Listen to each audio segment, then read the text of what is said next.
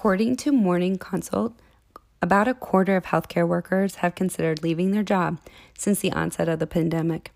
And of those, 14% have considered a new profession altogether. In 2018, Parth Misra, a writer for Entrepreneur.com, said 85% of people hate their job. Since the pandemic, it is safe to assume that this number has actually gone up. When employees dislike their job, that leads to hours of unproductive work, low retention, and burnout. Unfortunately, that isn't all. The true cost of losing an employee can be up to twice their salaries, depending on their wage and their role. So how can we get in front of this issue? How can we prevent what could be considered the next pandemic in regards to employee burnout and retention issues? Hey guys, my name is Lisa Purdy, and I am the first ever pharmacy professional development practitioner. Welcome to Professional Pharmacist. Today I want to dive into investing in people as your answer and your solution to retaining solid employees. Your pharmacy is your business, so it might seem counterintuitive to not invest in it. However, I would like to suggest that if you're investing in anything, do it in your people. They will do the investing into your business that you need for it to grow and produce the outcomes you desire. All companies, so all pharmacies, need to be actively investing in their employees' professional development in order to help each employee reach their highest potential, which means get them practicing at the top of their license. I know that seems cliche, especially since top of your license has been used as buzzwords in the recent years, but there are a lot of benefits to actually accomplishing this. It might seem obvious, but I'm going to go here anyway. It is important to note that a technician and a pharmacist will need different things to have what they need to be able to do their best. It is also important to note that really each pharmacist or technician will really require more individually specific goals and paths to be able to reach their highest potential.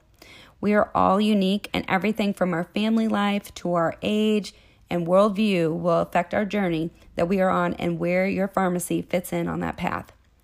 So to be honest, this means a bit of work on the leadership side to ensure each person has been able to be seen and that you can appropriately identify some goals with them. I wish there was a one-size-fits-all situation, but you will find you will actually need several options, and every employee is going to have a different journey through those. So be flexible and be prepared to pivot often, but also have a game plan going into the process. Feel free to check out my previous episodes on role development to give yourself some ideas. For instance, you may actually have a technician who really wants to be an author. It isn't common to find this, but you could actually show them how to publish an article about being a technician in some capacity, or write a workflow change, or publish on trends that you're seeing in your pharmacy.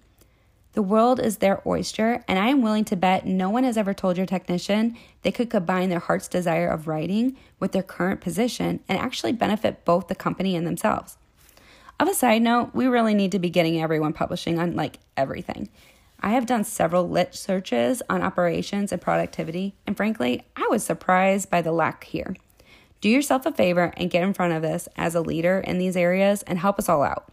We know we're all doing amazing work, so let's learn from each other, okay? All right, back to my topic at hand.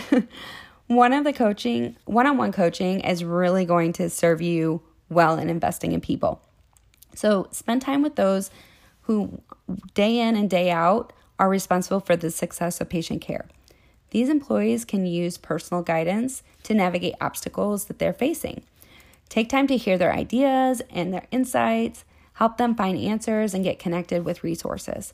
This is the type of forward thinking you need to drive outcomes, and it's all based on the level of support and well-being of your people.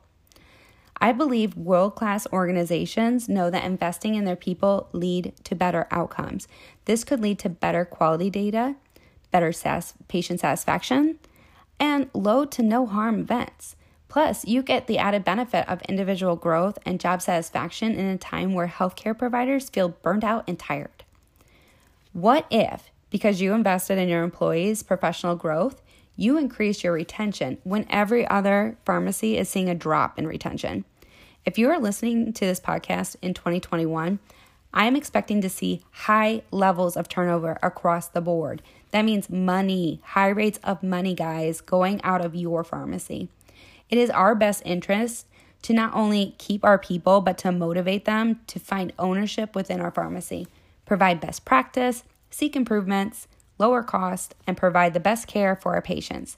We do this by supporting our employees fully, not just at work, but understanding them as a whole and investing in them as a person.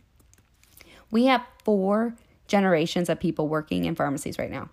Each group has a different need as to what is important to them. But one thing all people share is that desire to be valued. Most people want to work for someone who sees them as a person and not a number, and certainly not as someone as the company can easily replace. Through one-on-one coaching, you get to discover what is important to your employees. Let me give you a small insight into your millennial group. Today, they often quit their jobs because of lack of learning and growth opportunities, period.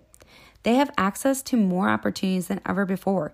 Think Glassdoor, LinkedIn, professional organization job markets. This makes applying for opportunities super easy with just a few clicks of your fingertips. So do yourself a favor and provide a way to create happy employees. Remember, patient satisfaction and patient safety outcomes are often tied to employee satisfaction. This is a topic worth your time. If you are not someone who A, has the time, consider reprioritizing your tasks to make room for it. Or B, find or hire someone devoted to this. If you hire someone like me, a pharmacy professional development practitioner, have them message me for ideas to get started. Gallup says in the State of American Workplace Report that employees who are engaged are more likely to improve customer service. So for pharmacies, that means higher employee engagement correlates to higher patient satisfaction scores. So how do you foster engagement? The company Virgin, they suggest listening. Listening more to your employees gives you a better sense of the temperature in the environment and also opens you up as a leader and to be more approachable. Another huge win is the amount of innovation that comes from your team when they know they have a listening ear. If you want your employees to own their space, to make improvements in areas they identify as a barrier, you can engage them by listening to their ideas and finding a way to empower them to create those solutions. The key to engagement is time.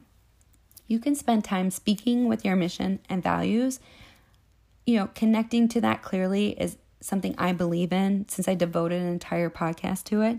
But you also need to listen and spend time with your people. You can help them by connecting their story to the impact of your company. And that is what a good leader is able to do. There are stories and studies that show happiness leads to people being more productive, and unhappy people can actually be at least 10% less productive. So our job as leaders is finding out through spending time with our people what barriers they have and what brings them joy. Then we find a way to eliminate the barriers and bring out more of the joy. My last suggestion, transparency and solid communication. We live in a time where information is in abundance. However, pharmacies are really known for being tight-lipped on communication.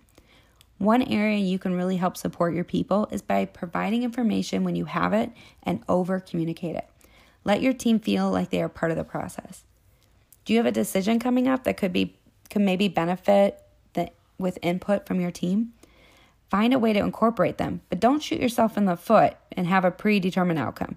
What I mean is, don't decide what the solution will be and then act like their input came into effect when really they didn't. They're going to see right through it. Involving your employees in discussions and decisions where appropriate will help solidify engagement and ownership, which are your key ingredients. Okay, I think we've got to the point, and investing in your employees is the solution. So here's a recap on how to do it. Think through individual needs. Provide professional development for your employees. Use one-on-one coaching. Spend time listening to each employee. Include them in the process and decisions. And be willing to over-communicate. This will drive higher retention scores, higher employee satisfaction scores, better patient experience scores, and overall better patient outcomes. Okay, thanks for listening in. If you like this type of content, please subscribe, leave a review, or click some stars. This really helps others find the podcast and hopefully help them to be inspired by all things professional development. Feel free to reach out to me. You can find me at Lisa Purdy at LinkedIn. Make sure to listen in next week as we impact the world of pharmacy with professional development. Bye, guys.